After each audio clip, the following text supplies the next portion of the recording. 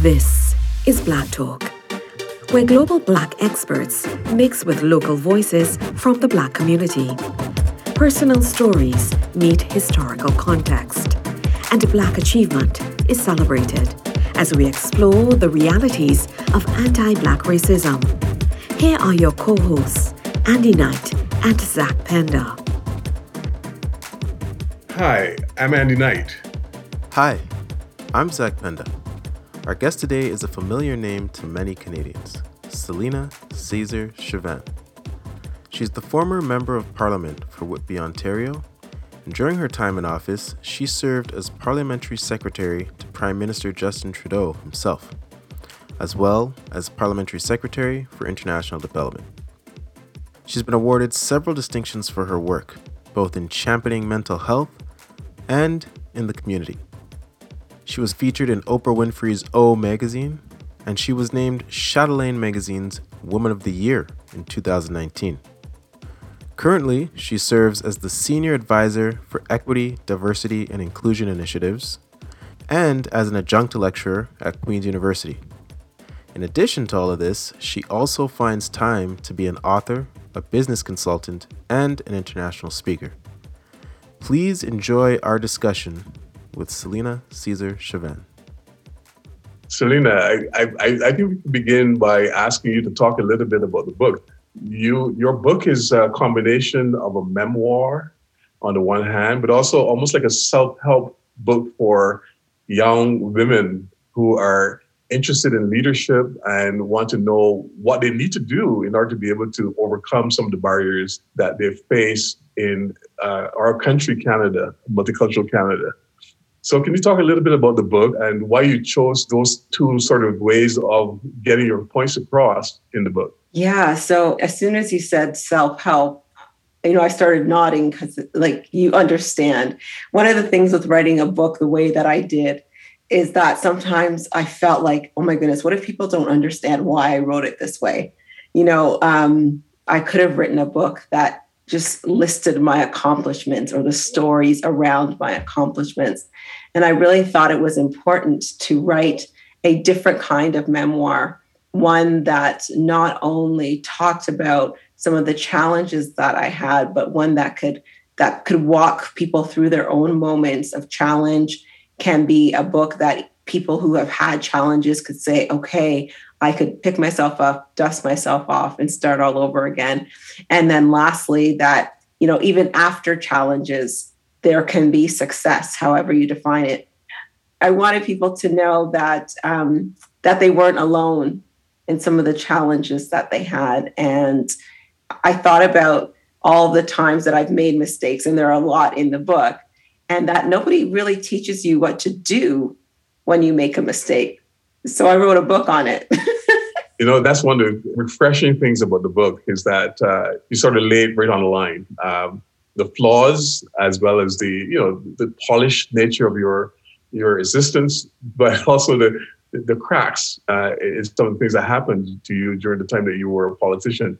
But before we talk about your politician days, let's go all the way back to the beginning. Your days in Grenada. As a Caribbean person myself, born and bred in Barbados, I'm very interested in the fact that you came from Grenada and you came to Canada, as many Black Canadians from the Caribbean have done.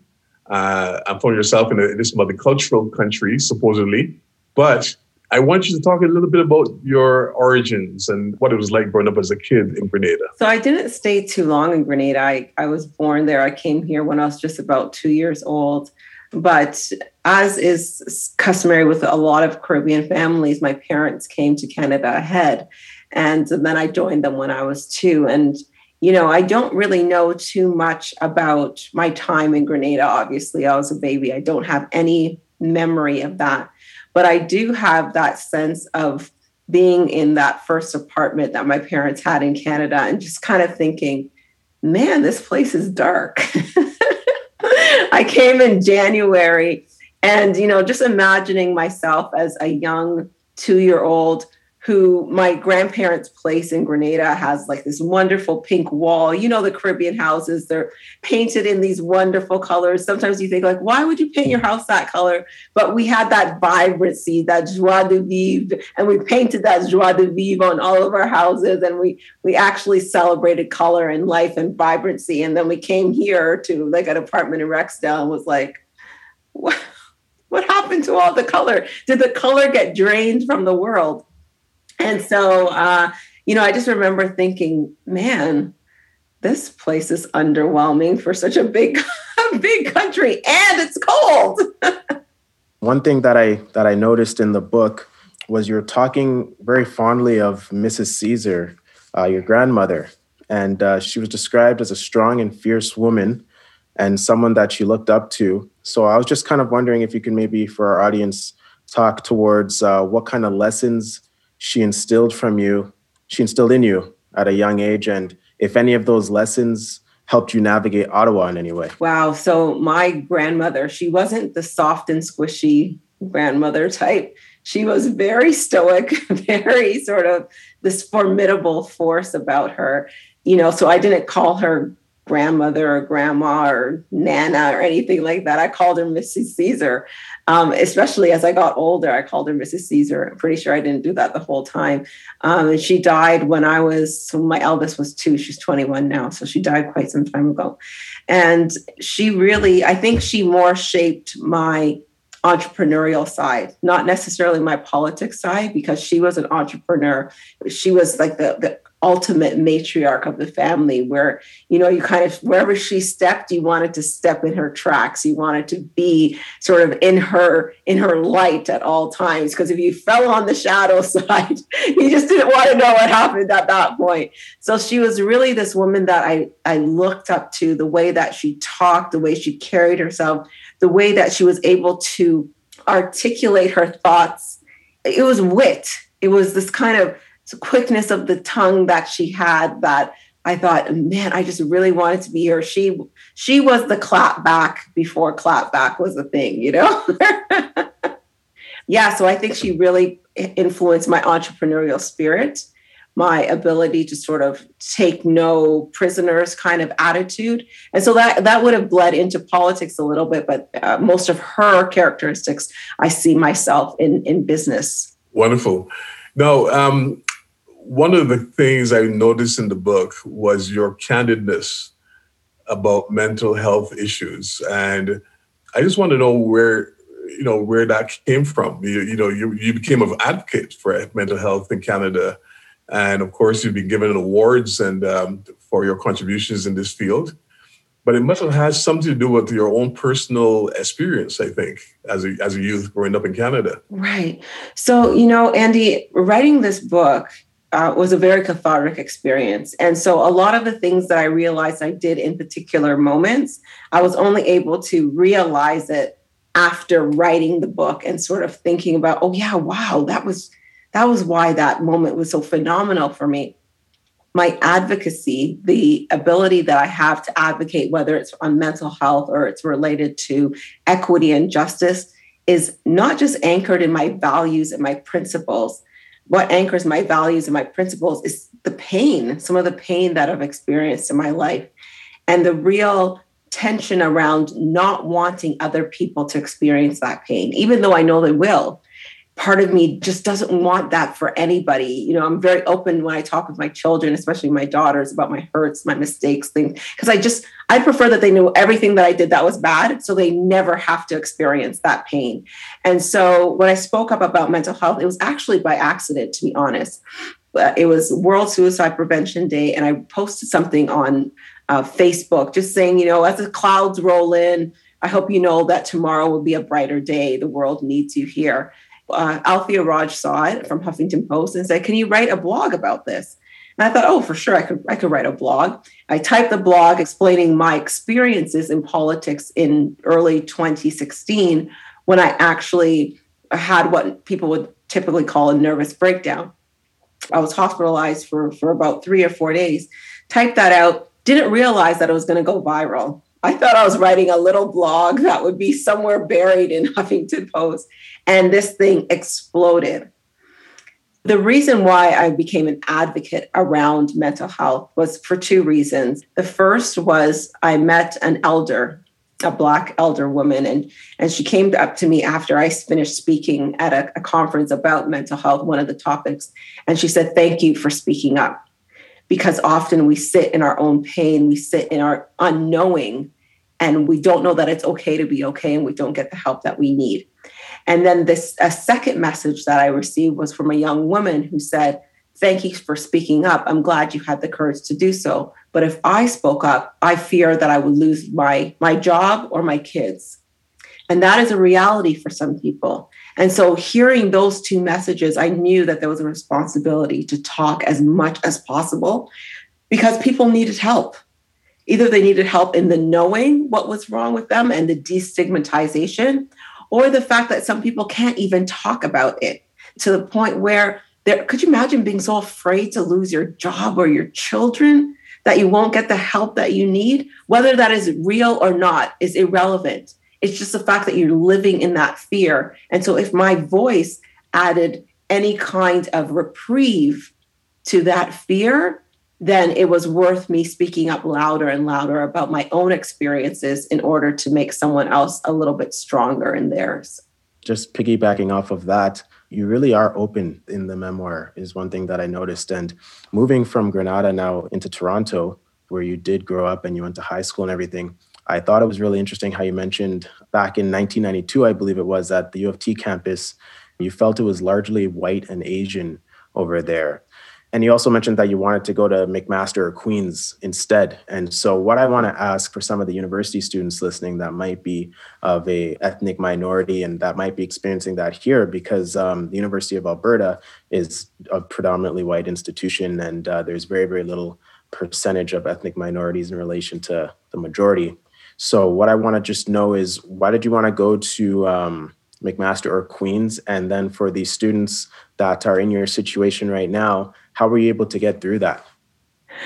So it's interesting because Queen's still is a very white elitist school. So I would have been going right from the frying pan into the fryer. I wanted to go to Queen's to get away from my house. I'm the only girl child. And I want to say that, I dedicated the book to my mother.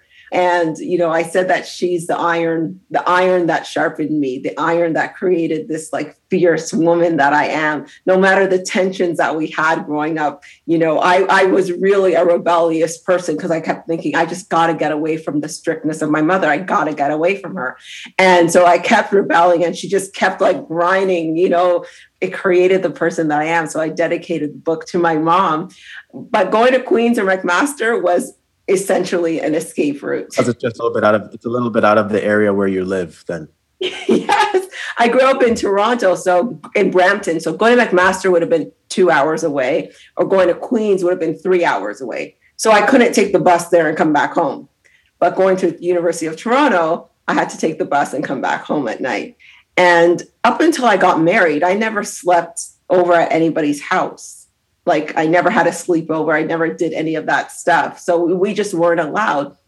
And I'm not first generation Canadian. And, I say a line in the book where I feared my mother, but I believe my mother feared for me and therefore treated me the way that she knew the world eventually would. So she was hard on me, particularly because she knew that the world would be hard on me.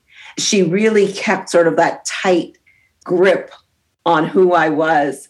And I rebelled against it. And not only did I rebel against it, going into the University of Toronto, which was a largely, as you said, white East Asian school, I was like lost. So now I'm rebelling against, even myself at this point, because I'm like, I don't want to be here. I don't even belong here.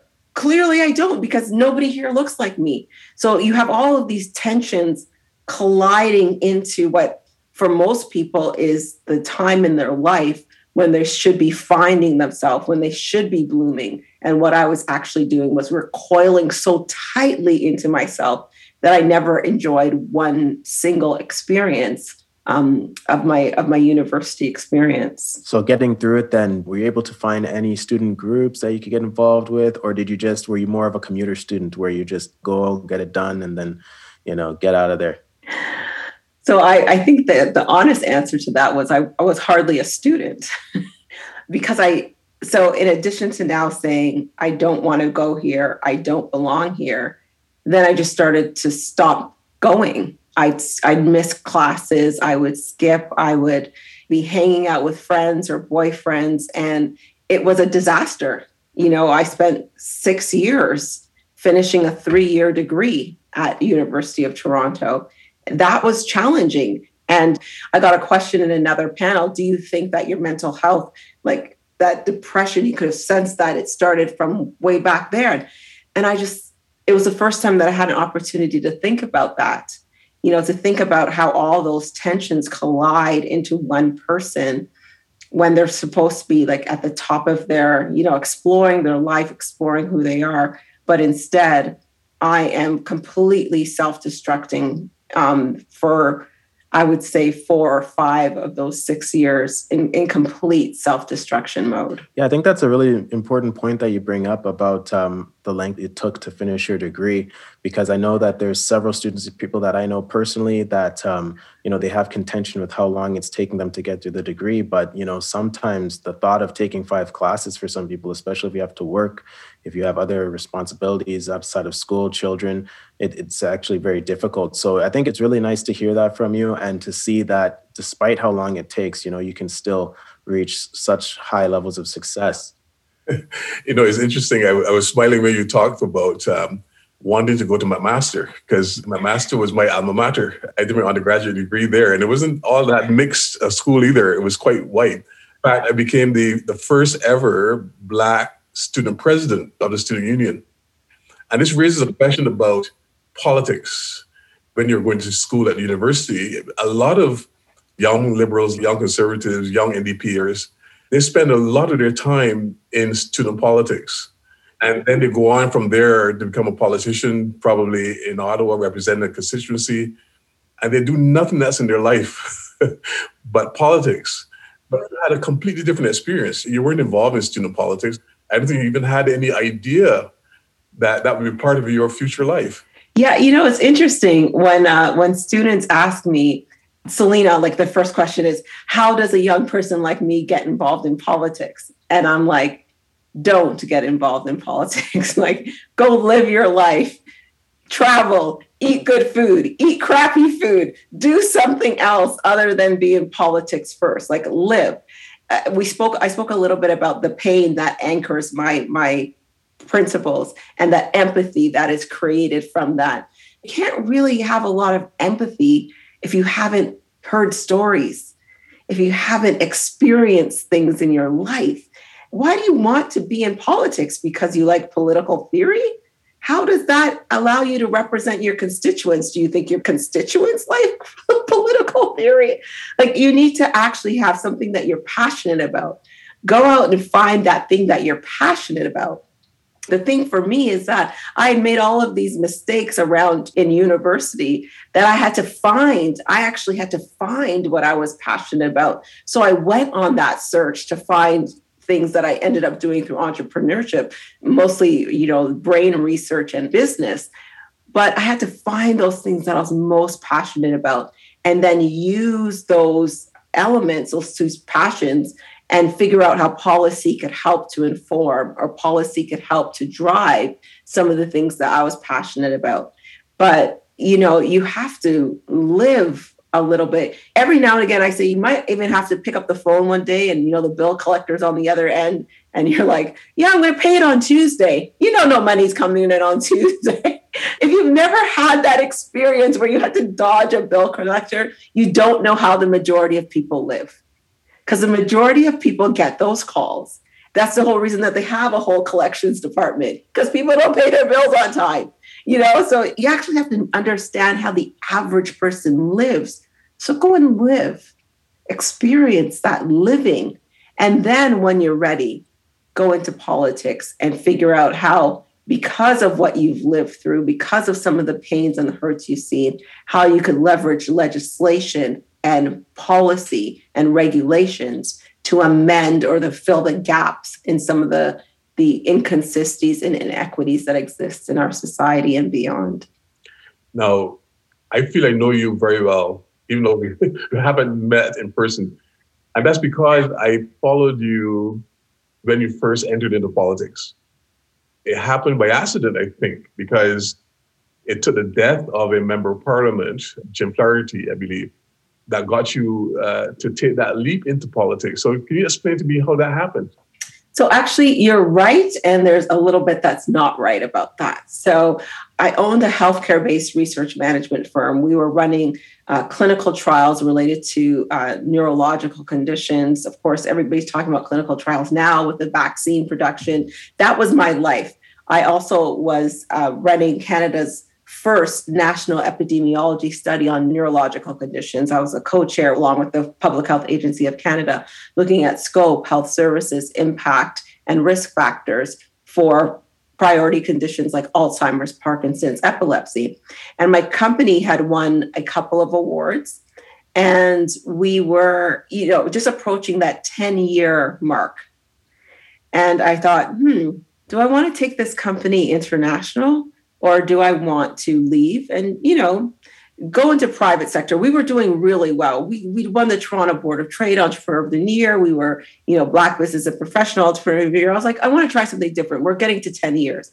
So in December of 2013, I was enrolled in a executive MBA program at Rotman. And for the first time ever, I was part of a political science class. And the professor was talking about the capacity for your political capital to help you achieve some of your business goals. And one of the things that we were hearing with some of our clients that we were working with in the study was that people were having a hard time paying for medication, or they had to separate from their spouse in order to get services covered. And I thought maybe politics could help with that, because that will help to create equity, something I'm passionate about. So in February of 2014, less than 2 months later, I decided I'll become a member of a political party, maybe go to a conference, maybe go to a meeting, help with some policy development around this particular issue. And then on March 8th, so this was before Flaherty even resigned, on March 8th, International Women's Day, I got an email that said, invite her to run. Do you know a woman who'd be interested in running in the next federal election? And I said, of course, me.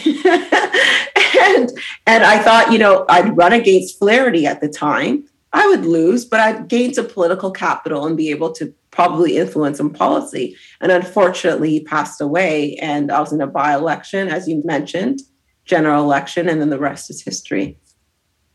Whitby is, as far as I remember, about 70% white.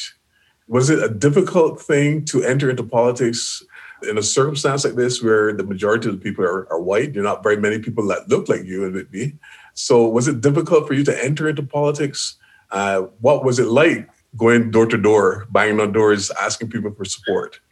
First I had to go through the nomination process, right? So it's not only that Whitby was 70% white. Whitby is Flaherty country. Like Flaherty was a government official here for 17 years. And the person that decided to run in his place after he died was the former mayor. She had been in politics for about 20 years, either as a councillor or the mayor. So it was conservative, it was white. It was like, who is this lamb to the slaughter Black woman who's going to come and try to run in Whitby? We've never elected a person of color in any position, federally, municipally, regionally, provincially, ever in this town. So who is she? And so the nomination process I found the hardest, knocking on the door of the Liberal Association and saying, hi, yeah, I'm Selena and I want to run. How do I do that? And they were kind of like, who are you? Like, and where did you come from? And why do you want to run like against Jim Flaherty's ghost? Like, are you actually nuts? And that process, that convincing of my own party was the hardest part here in terms of campaigning. Getting to the door, I don't know, man. I'm really good at the door because I don't try to convince people at the door. If you tell me that there was a policy that the Liberals had that was, wasn't that great, and I thought it wasn't that great, I'd say, yeah, that wasn't that great. I wasn't gonna debate you at the door and say yes or no. We were gonna have a dialogue. I was gonna give you my opinion. I was going to put some data and facts around that. And then if we agree to disagree, I, say peace. I said, I hope I could get your vote. I hope you could trust that I'd be authentic when I get there. We're campaigning on bold, transformative government. I will do that. You better believe it. And people believed it. That's why I won. It's really cool to hear the background of how everything went for you. And one question that I have is, currently I'm a political science student, and I have peers in my department that are also probably interested in this as well. Number one, how you were able to balance, starting to participate in a political campaign along with running your successful business, and you had children at the same time. How did you find all the time to be able to engage in that? And then number two is for students like myself that are listening that might want to get involved in politics. What is your advice? Right. So not only was I had a family running my business, we were completing like a national study and a campaign, but I was also in school, right? So my last paper was due on November 14th. I believe the election date was, anyhow, it was 3 days before election day. And of course, it was probably a super long paper as well. Yeah, I know. It was like the capstone project. So, and I think that this is something that when I talk to students, what I want them to first of all understand is that there isn't really a balance that you create in life. If you balance things, you give everything 50-50. There is prioritizing. And there were some times that I had to say, look, I cannot campaign from 8 o'clock to 8 at night because I actually have to finish my paper. I actually want to get awards at graduation. I paid all this money. I need to have a return on that investment. So I just couldn't flop out of this. I'd already experienced what that was like in my undergrad. I wasn't about to do that again. And so I prioritized my school, my campaigning. But throughout the books, I really talk about the challenges that I had in my marriage. And I'm very honest about that because, you have all these things going on. Something has got to give. So I have school, I have my family, I have campaigning, I have my business to run. How many things can you hold in this cup? Well, let me tell you some things that did get out of the cup. My husband was out of the cup and taking care of myself.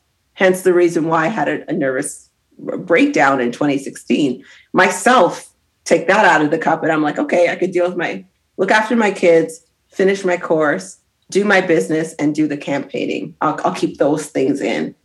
The other two things come out. And I mean, it's a really important question when you consider how do you continue to do things? And sometimes you have to say no. Sometimes you have to prioritize other things.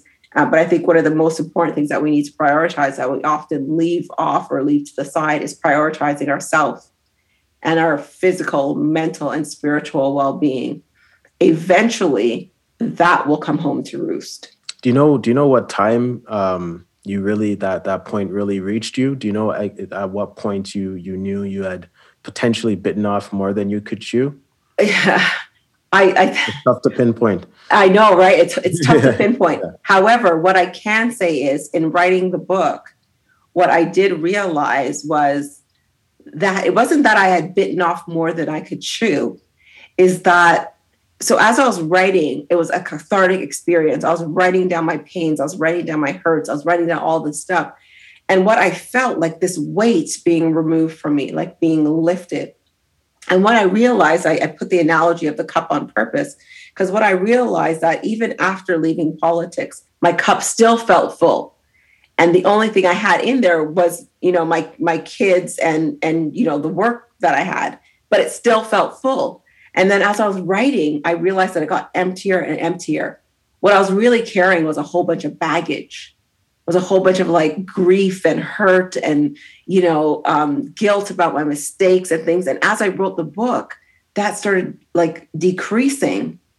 It's been very recently that I've actually really put my husband back in there and really put myself back into my cup and started really looking after myself. So it's not even something that I realized in that moment that I bit off more than I could chew, because I just kept going. I just kept burning and burning and burning until I actually had to just stop. And I think what made me stop was writing the book, but also COVID. COVID just put an absolute, like, nobody was doing anything. And so type A personality Selena, who's like hustle, hustle, hustle, hustle, hustle, was forced to just say, put the brakes on and like really start to evaluate what you are going to prioritize. And yeah, no, it speaks to your openness. It definitely speaks to your openness. I really liked reading about how you were able to reconcile with your husband and how you're able to bring him back in. It was almost a sad when you hear about, how you guys were going farther apart, but then you were able to bring it back together. And I think that's admirable. Thank you. Selena, this is wonderful. The thing is, the reality is that you won the election, you went to Ottawa, and it was almost like going into a strange land in some ways, Ottawa, with these career politicians and parliamentarians and staffers and so on. And a lot of people said that you were considered to be bold, brash, brazen, opinionated. What else terms did they use? Fierce. But definitely you were a strong Black woman in Ottawa. I didn't think you mentioned that you went into Parliament for the first time. You're not one of these people that sort of came to Ottawa and visited as a tourist and look at Parliament and that sort of thing in the past. So this is a new environment for you. What was that like? And you being the sort of person that you are, basically creating waves, both for the Liberal Party and for the political system as a whole. Yeah. So, you know what, Andy, I realized that they're going to talk about me anyway. So you might as well give them something to talk about and create waves. So let me just rewind a little bit before I talk about creating waves and the kinds of waves that I was creating.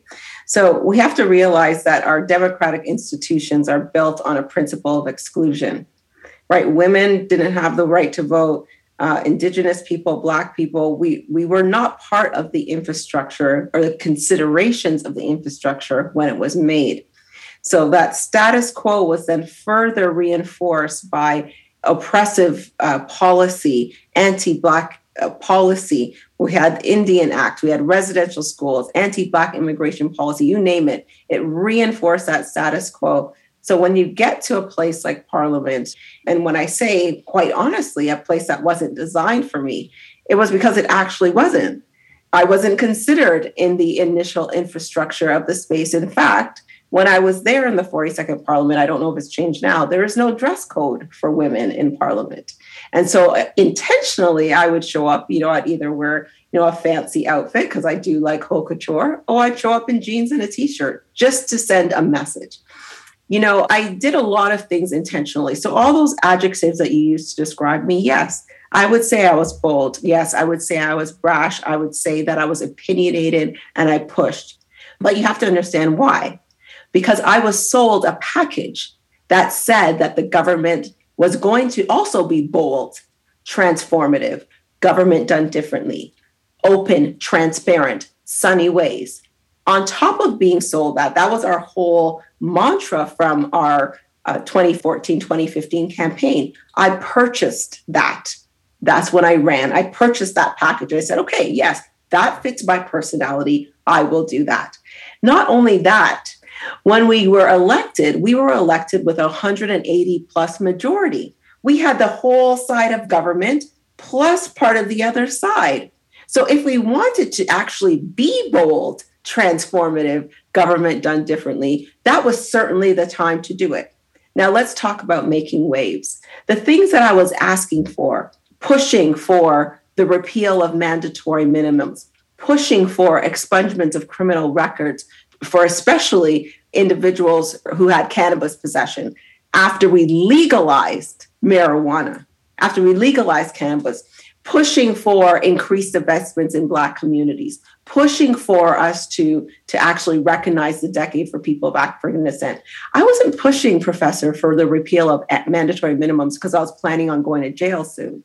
I was pushing for the repeal of mandatory minimums because I know it disproportionately impacted Black and Indigenous people. I was pushing for that equity because I know that Black and Indigenous people are overrepresented in our justice system. We have poor health outcomes. We have 40% of the children in children's aid in Toronto, 40% of them are Black. Even just look at COVID, 9% of the population of the city of Toronto is Black. We bear up to 30% of the impact, 25% of hospitalizations. Not only is systemic injustice making us sick, it is now killing us. So I'm supposed to tiptoe around and play nice in a bold, transformative government that has a majority? Why? Why do I need to do that? Because I'm supposed to wait. Because I'm supposed to be nice. Because people like us don't rattle cages. People like us don't make waves. Well, you met a real one this time.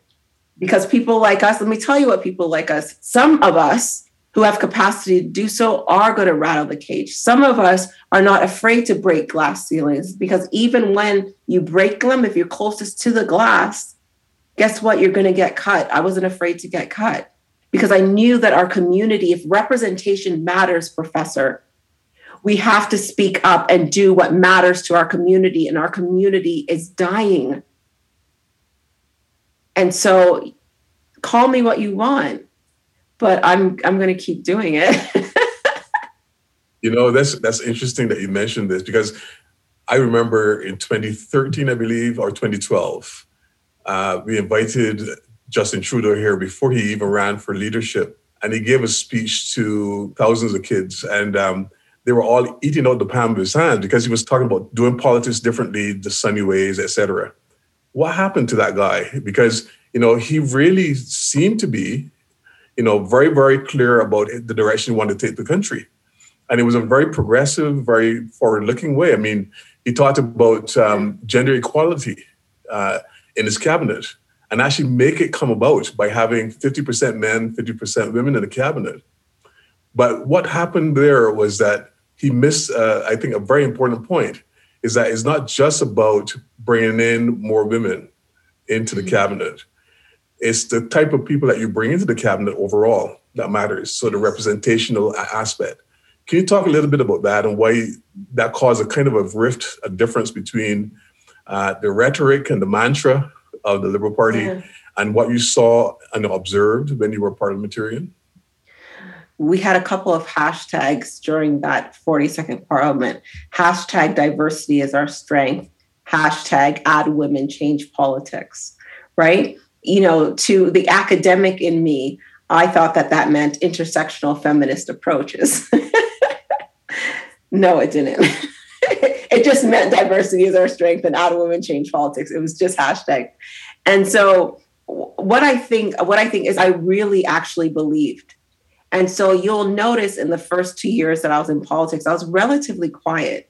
When people started really hearing about me, it was, after the Braid speech, in September of 2017. And that was an intentional decision to drop the gloves and to actually be myself, because I had tried for so long within that government to push on the inside. So let me give you a couple of examples. In 2016, as parliamentary secretary to the Prime Minister, and I won't even talk about tokenism, I'll talk about things that I wanted to drive that were important.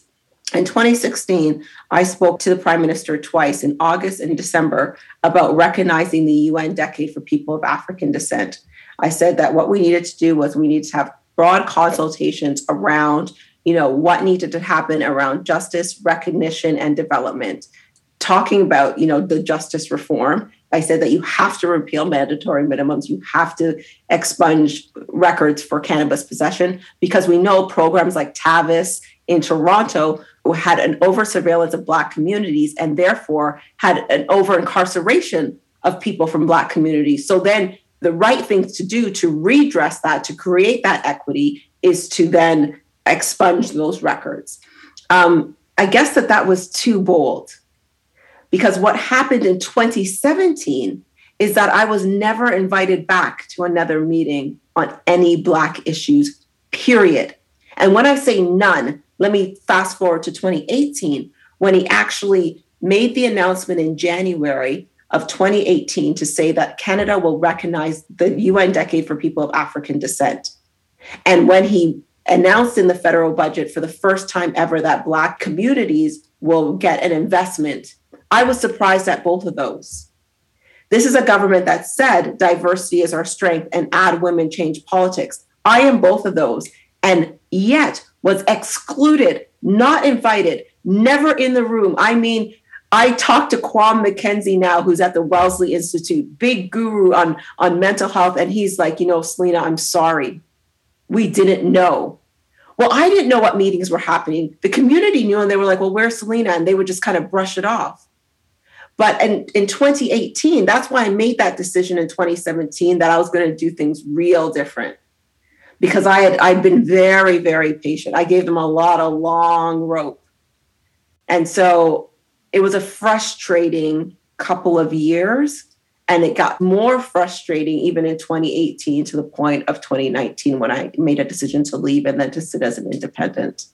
Yeah, no, that's amazing to hear about that. And I actually have two questions that are related to this. The second one will be about that fateful phone call. Before we get to that one, I want to ask you about the other people that you worked with. So you mentioned it in your book that it wasn't all just, Justin Trudeau. You had you and your other MPs together, and how you guys were often bossed around by the junior staffers, or more affectionately, the boys in short pants. I want you to potentially speak to that a little bit more. Not just them, but anybody else that was in the building. It takes more than one person to make an uncomfortable work environment. And I wanted to ask you, were you treated differently than any of the other MPs that may not have been Black? And what was that situation like for you? Just first off. Right. So I described some of the situations where I was excluded. So for sure that happened. And the record will show that I did not attend those meetings. So most of the stuff that I put in the book around the politics side, there is receipts. I didn't write anything that I couldn't bring receipts on. And so there would be receipts of who attended these meetings and who was not there. In terms of other things that happened, I was the only Black woman elected out of not just in my government of 180 plus people, but out of the 338 members of parliament, the only one. Currently, there's only one Black woman, again, recently elected, Marcy Ian, our leader, Anna May Paul of the Green Party. She's not an elected official yet. She's the leader, but she's not in the House of Commons. So I was the only Black female member of parliament. And when we are elected, you might recall a couple of years ago, there was a shooting on the Hill, right? And so security has a book in which they're supposed to memorize the 338 members of parliament. And so if an incident like that ever unfortunately happens again, members are then escorted to a secure location and protected until the situation is resolved. Every time, at least once a week, going into the building, going into the same rooms that I've been in. Again, that whole first year, I was parliamentary secretary to the prime minister. And I would walk into spaces and people will say, ma'am, can I help you? Ma'am, can I see your credentials? Ma'am, at one point I was asked if I was Bill Morneau's help. I really wish I could make this stuff up, but I don't think I can make this rich of a conversation up. I just kept thinking, not only does this place not make me feel like I belong, but I'm unsafe. So if something does happen in that space, I almost felt like they would say, you lady, move out of the way. Let me go save the white guy politician. You know what I mean? And with 338 members, you think if I was the only one, Zach, you'd memorize me first. Yeah, that's the only one. She's the easiest to remember. Dark chocolate lady. Good. Next. But it's the refusal to actually acknowledge that there is a shift in what politicians look like. And this didn't just happen here. When I went on international delegations as the parliamentary secretary for international development, I'd be asked, who's the parliamentary secretary? Who's the head of delegation? And my staff would point to me and people would look through me to the guy in the back of me and almost look at him come around, why are you letting this Black lady stand in front of you? And ask again, who is the parliamentary secretary? Who's the head of delegation? That was a continuous death by 1,000 cuts frustration to deal with. Not being able to get on the bus, not being able to get like on the parliamentary transportation. It was a hot mess. And that's unfortunate to hear. You know, you think about these things as a Black individual and all the just the marginalization that we have to face in the workplace. And it's interesting to get it directly from you because you've been in that situation in a place within a liberal government that's supposed to be inclusive. And it's unfortunate that you are getting this type of treatment. And that leads me into my next question that I want to bring up related to that phone call that you mentioned. I was actually, along with my mother, we were watching the interview that you did. With your mom? Yes, unfortunately. Sorry, Mom. Yeah, well, no, I'll let her know that you said that. But this question actually comes from, in part from her as well, just with Andrew Chang there. When you guys were talking about the call, and I didn't know about this until I heard about it, but you used the colorful language and you expressed what you told him. What she was wondering is, when it comes to those types of conversations, I understand that you were completely riled up, you were fed up.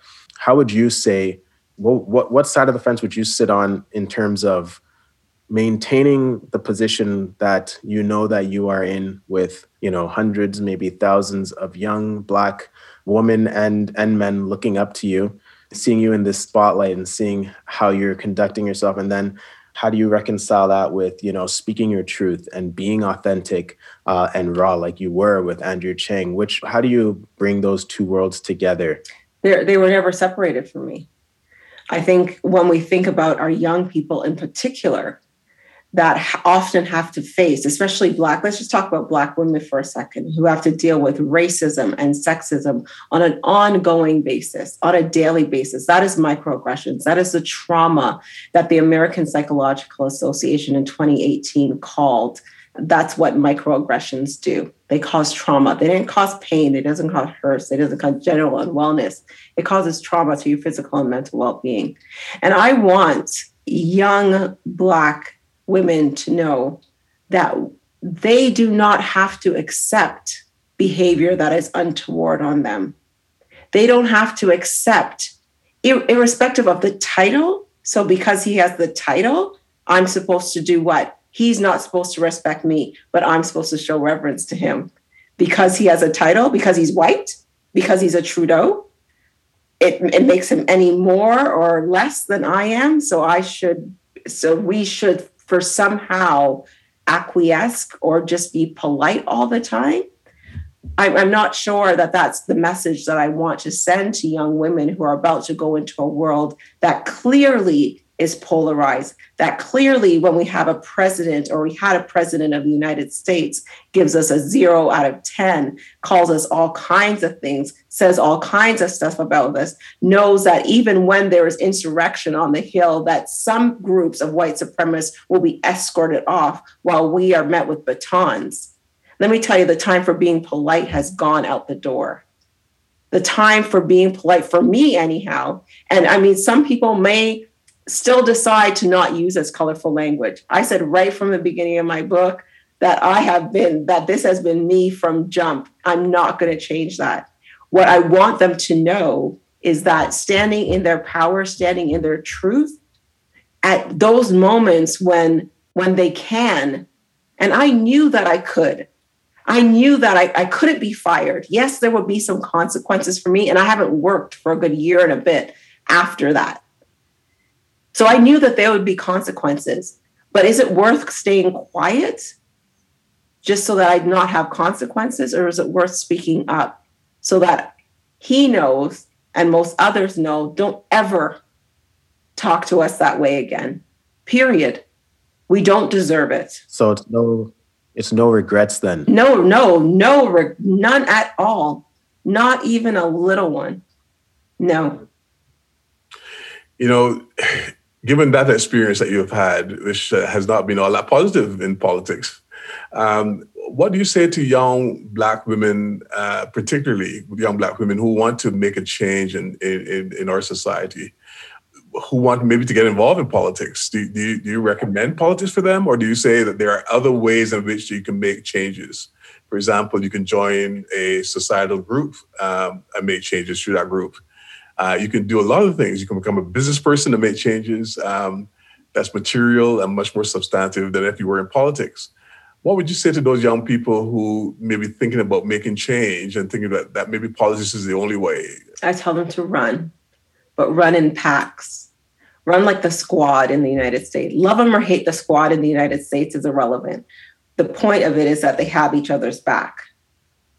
You know, they're like-minded, they push forward that agenda, and they protect each other. So I say run, but run in packs. Run and don't lose part of yourself in that running. Don't lose part of who you are. You know, Professor McKinsey did a report in 2019 on the cost of racial inequity to the United States, the cost of marginalizing people, like what happened to me in politics. You know what that cost is to the United States? $1 to $1.5 trillion. 6% of their GDP is what racial inequality will cost the United States by 2028. That is the cost of not leveraging what my experience brings to communities, brings to organizations, brings to institutions and to policy and to conversations. That is $1.5 trillion left on the table. You know, like, this is no longer about performative anything. This is about substantive work. And so if we run, we have to run as ourselves. We have to bring all of those experiences. Every pain, hurt that you've had needs to be brought to bear into these spaces, in particular politics. Because when you bring those experiences to politics, when you bring those experiences to any organization, when you bring that value that has been created in yourself to those spaces, you are an asset to those organizations. And that's where we hear, you know, equity, diversity, equity, inclusion has a positive return to businesses. There's always an increase in the bottom line because we are actually an asset to organizations that should be leveraged. And so I would tell young Black girls to run. And if they're thinking about running, I'll do you one better. Hit me up on my DMs and I'll help you with your campaign.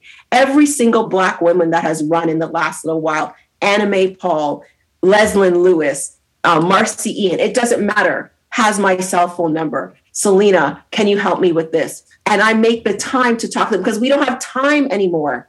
The urgency of now demands that we think differently about how we approach politics as Black people in this country and in Western civilizations. We have to support each other.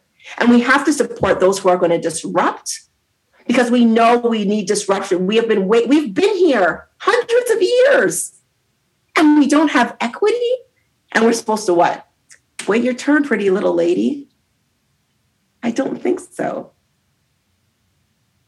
I think that's a really good way to end this beautiful conversation with you, Selena. And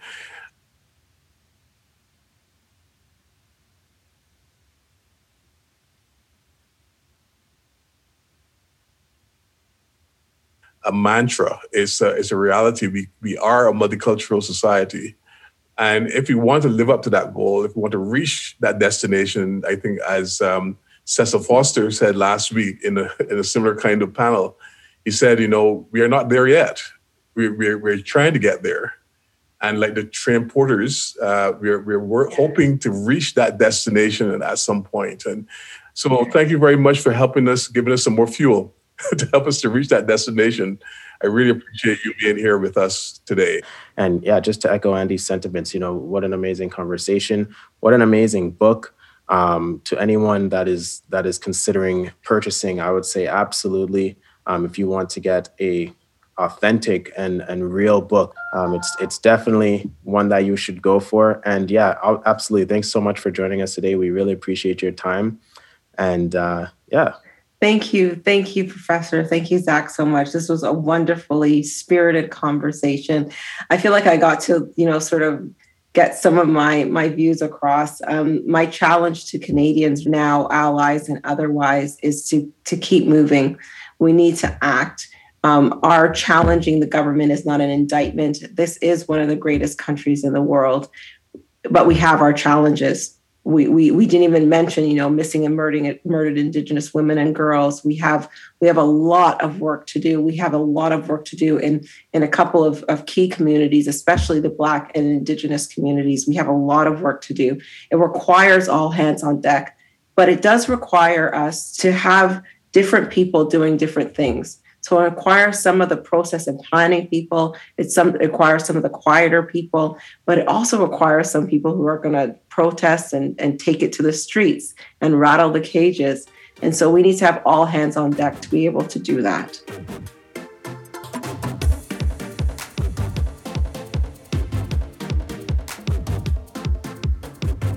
Now, let's hear from community members with stories from their personal experiences.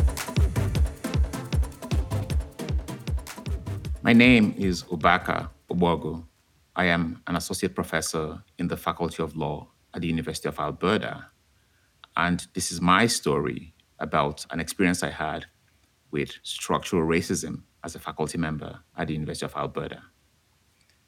A few years ago, I filed a human rights complaint against my employer, the University of Alberta. It was, in many ways, a watershed moment for me in terms of both understanding and coming to terms with how deep structural racism can cut. What triggered my complaint? Well, it started when the dean of my faculty at the time excluded me, the only Black faculty member, from a salary raise that was given in secret to the two other colleagues in my cohort. I was an assistant professor at the time, and there were two other colleagues, both white, who were also assistant professors. So the dean gave this raise to the other two and did not give me that raise. As I said before, I am the only Black faculty member. I'm the first and only one ever hired full-time in a permanent position in the Faculty of Law. I found out about the raise when one colleague, who thought that I got the raise as well, came to my office to ask about and share the good news with me. I was shocked to find out that he had been given a raise and I wasn't. The letter that he showed me showed that there were no reasons for the raise. He just got a raise. I then later confirmed that the other colleague also got a raise. And so I was the only one in the cohort who was excluded. When I asked the dean why, he told me I wasn't supposed to know about the raise and that I should apply for a raise if I wanted one. This was infuriating to hear because the others did not apply, but got it anyway. They simply saw a letter that said, "Hey, you have been given a raise." So I did not know why I had to apply for mine if my two white colleagues did not apply for theirs. Seeing as I could not get a satisfactory response from the dean, I went to the university. When I asked the university why, they told me they could not discuss the matter for reasons of confidentiality. So I had no choice but to file a human rights complaint. When I complained to the Alberta Human Rights Commission, the initial response was that they did not see it as discrimination. This was shocking to me because it seemed obvious to me that it was discriminatory on its face. The papers filed by the university in response to my human rights complaint confirmed that the raise was given to my colleagues because the dean thought they were a flight risk. That is, that they were likely to leave the faculty and the university and go elsewhere. And in order to stop them from going elsewhere, they had to give them a raise. Which then raised the question, why was I not considered a flight risk? I have tried over the years to get an answer to this question, but I still don't have one. It certainly is not for lack of merit. I am, by any measure, a very accomplished scholar. Even on the most modest measure, I am at least on par with those who benefited from the secret raise. And that's me being the most modest I can be.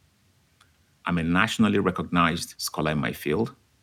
I am very extensively published and recognized as a leader in my field. But even having to say that, to me, just sounds wrong. I don't have to prove that I am what I am in order to be able to get something that my colleagues got without having to prove anything. My human rights complaint is no more. It was dismissed by the Alberta Human Rights Commission because they still did not think it was discrimination. They didn't think this happened to me because I'm the only Black faculty member or because of my national origin. I did explain to them that by considering me not to be a flight risk, that was clearly discriminatory. Why is this the case? There is ample evidence that racialized persons like myself have difficulty moving between jobs. And the reason for that is because we're racialized. Law faculties are not brimming with Black academics. You can count the number of Black academics who have been hired into law faculties in the country on your fingers. It's not a lot of us. As I said before, I am the first and only one ever hired in a permanent full-time position at the University of Alberta. And the law school at the University of Alberta has been around for over 100 years. Now think about that for a second. If I am not a flight risk, it is not because I cannot get a job elsewhere, not because I'm not in a position to be hired and I don't have the qualifications. It's because no one will hire me elsewhere, and they know this. It's simply because law schools do not hire Black people. I still don't have any answers to all my questions. I don't have any answers as to why I'm not a flight risk, as to why it's not discrimination, and as to why excluding me is a confidential matter for my employer, the University of Alberta. From my dean to the university to the Human Rights Commission, I have just wild guesses and no answers to the clear questions. I suspect this is how structural racism works. It opens up wounds that you cannot heal. It leaves you with a lot of questions that you can never find answers to. As a victim, you just learn to live with it. Thank you for listening to my story. Hi, so my name is Herman Afwerk. I am a second-year political science student here at the University of Alberta. How would you describe anti-Black racism? I would describe it as being the dehumanization of Black people, the prejudice belief that Blackness is somehow inferior and less worthy. How have you dealt with racism in your own life? I guess it would be more towards like the education system, where you have school systems believing that somehow Black students are like incompetent or not capable of taking like academic courses such as AP or IB, don't have the same cognitive ability. So I guess like that throughout my like education has happened, especially in high school. But I guess in order to like, you have to prove to them that like you are worthy, you do have the same competence. Black people aren't monolithic, we're diverse, we all have different capabilities. And I think that needs to be recognized. Have you ever had to self-police your behavior? Yeah, I guess it would be more like not being the angry Black woman, not showing too much emotion because people being, oh, she's being too aggressive, she's being too sensitive. So in a way, trying to like pace yourself and be like, okay, like keep your cool, right? Or else you'll be too emotional. What steps can we as a society take toward improving race relations for all? I think that recognizing that the system puts a dominant culture at an advantage, right? And then you have minorities who are put at a disadvantage because of the way it's structured. So I think acknowledging the fact that there is racism, more listening and less talking. So that will really improve it in moving a step forward because we'll have a more equal and understanding society, really. That was Black Talk. Special thanks to our show sponsor, KIAS, the Cool Institute for Advanced Studies at the University of Alberta. Find out more at kias.ualberta.ca. Our show was co-hosted by Andy Knight and Zach Penda. Our show producer is Katrina Ingram. Technical production by Tom Merklinger. And I'm Nicola Barreto. Our theme music is Fling It Up by Dyson Knight of the Bahamen. Graphic design by Anna Chakravorty. A huge thanks to our expert guests, faculty and students. The University of Alberta acknowledges that we are located on Treaty 6 territory and respects the histories, languages, and cultures of First Nations, Métis, Inuit, and all First Peoples of Canada, whose presence continues to enrich our vibrant community. Find out more about Black Talk at blacktalk.ca. It's Brigadoom time now, and we ain't even trying to explain. No, too late for you to hide now.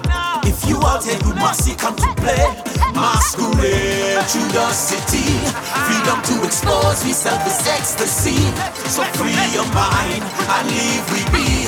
Don't waste your time, that's the judgment on me. Cause either way, this is happening. Ain't nobody stopping me. This is happening. Ain't nobody stopping me. This is happening. Ain't nobody stopping me. Nobody stopping me. Nobody out. Fling it up. This is Black Talk.